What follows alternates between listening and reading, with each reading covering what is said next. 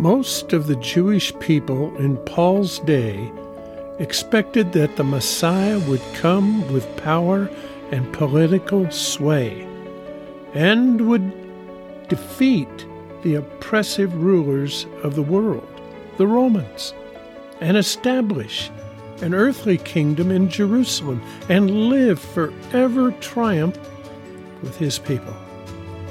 Those who thought he was the Messiah were devastated. You see, Messiahs don't die. They live and conquer and rule.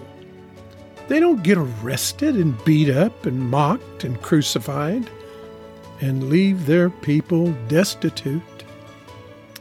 Well, hello everyone, and welcome to Fill the Lamp.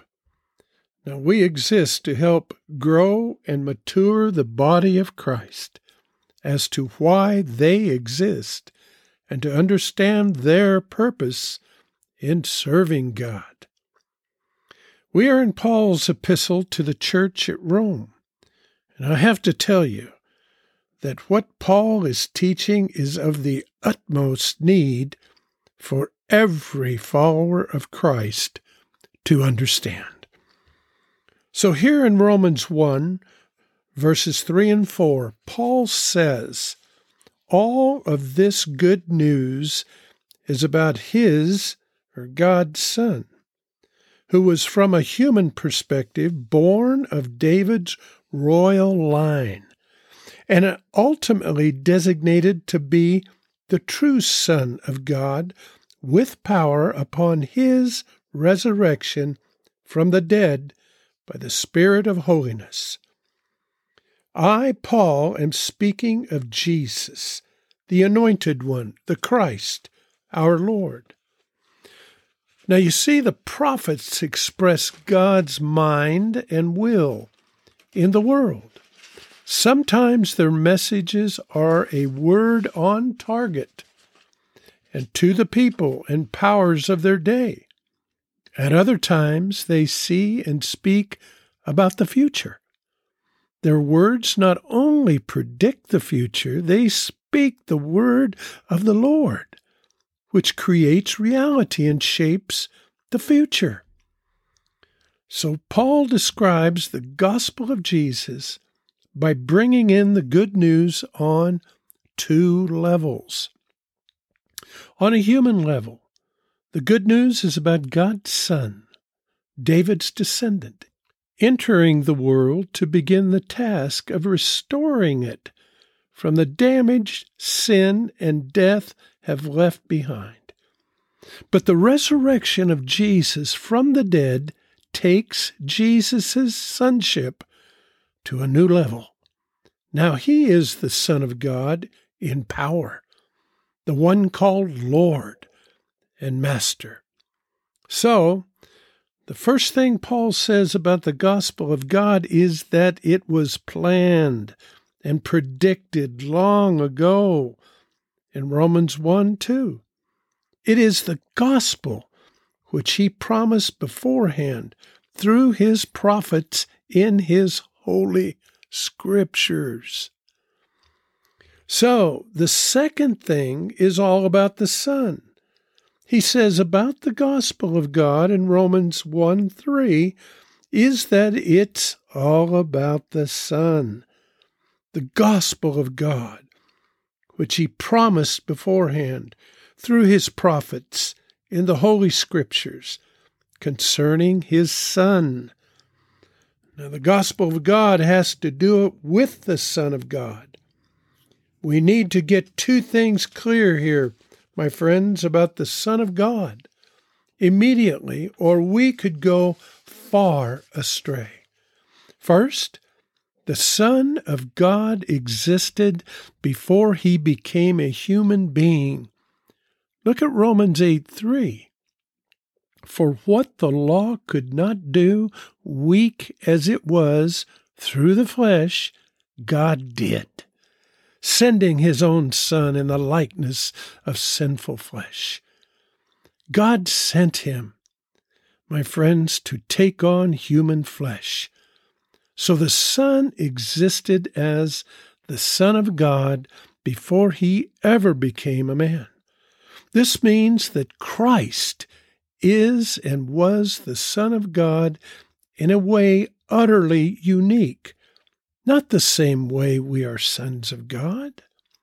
And secondly, Christ is himself God.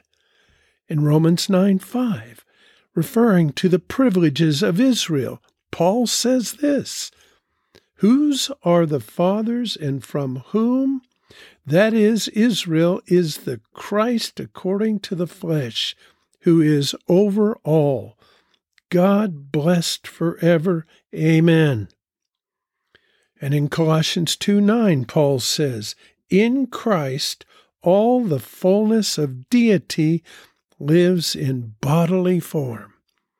So, when Paul says that the gospel of God concerns his Son, he means that it has to do with the divine, pre-existent Son. The gospel of God is not about God arranging human affairs in a better way.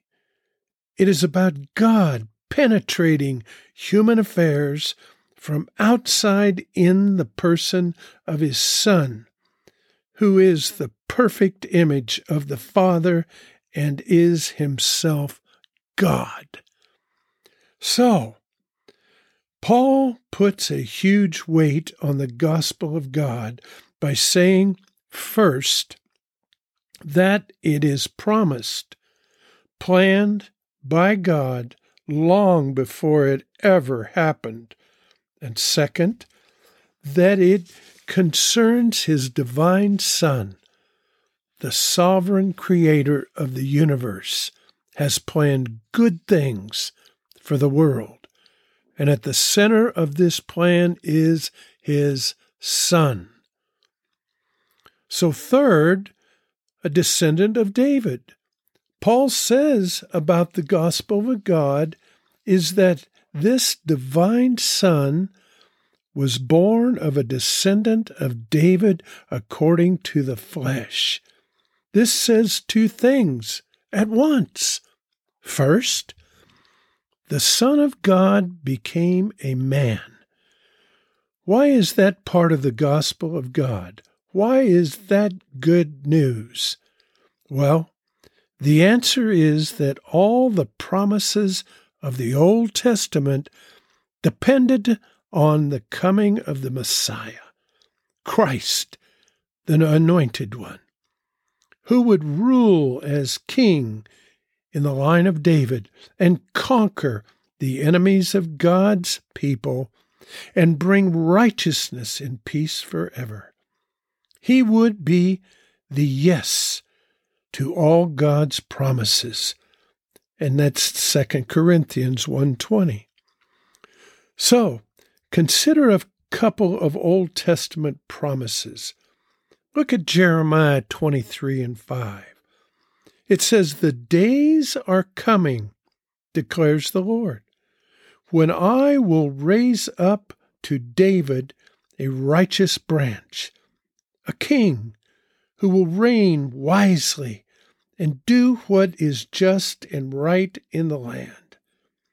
And again in Isaiah 11:10, he says, "In that day the root of Jesse," i.e., the son of David, Jesse's offspring, "will stand as a banner for the peoples, the nations. They will rally to him, and his place of rest will be glorious." So, the gospel of God is the good news that now, after hundreds of years, God has acted to fulfill his plan and promise that a king would come in the line of David. And again in Isaiah 9:6 and 7, it says, "The government will be on his shoulders, and he will be called Wonderful Counselor, Mighty God, Everlasting Father, Prince of Peace. Of the increase of his government and peace there will be no end." Oh, Jesus is the Messianic King, my friends. He is reigning now over the world. He is putting all his enemies under his feet.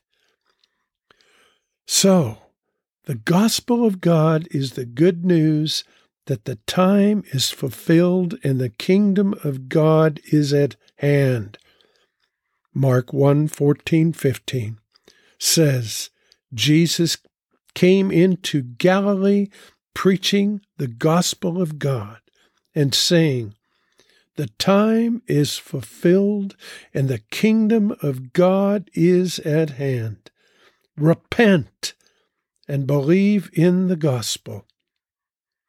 So the coming of the Son of God into the world was the coming of the Son of David, the promised King. Whew, I say, let's pray. Father God, we just praise you and thank you that you have kept your promises. And you, Lord Jesus, are our Savior. You came for a bride, and this is the way that you designed it to be. Father, we just thank you that you were thinking of us because it was planned and predicted. Father God, we just thank you and lift you up. And I lift up every one of my listeners today. Father, as we go through this book of Romans, that, Father God, these are instrumental, basic teaching for the ones that are maturing and growing and getting more intimate with you, Lord. We have to understand this is the foundation, Father God. You coming, you creating, and you coming back, Father God. And I can see it on the horizon right now. And we pray this in your precious name, Jesus. Amen and amen. Well, folks, it's been good again. And thanks for being with us today. Maranatha, I'm Neil Parks.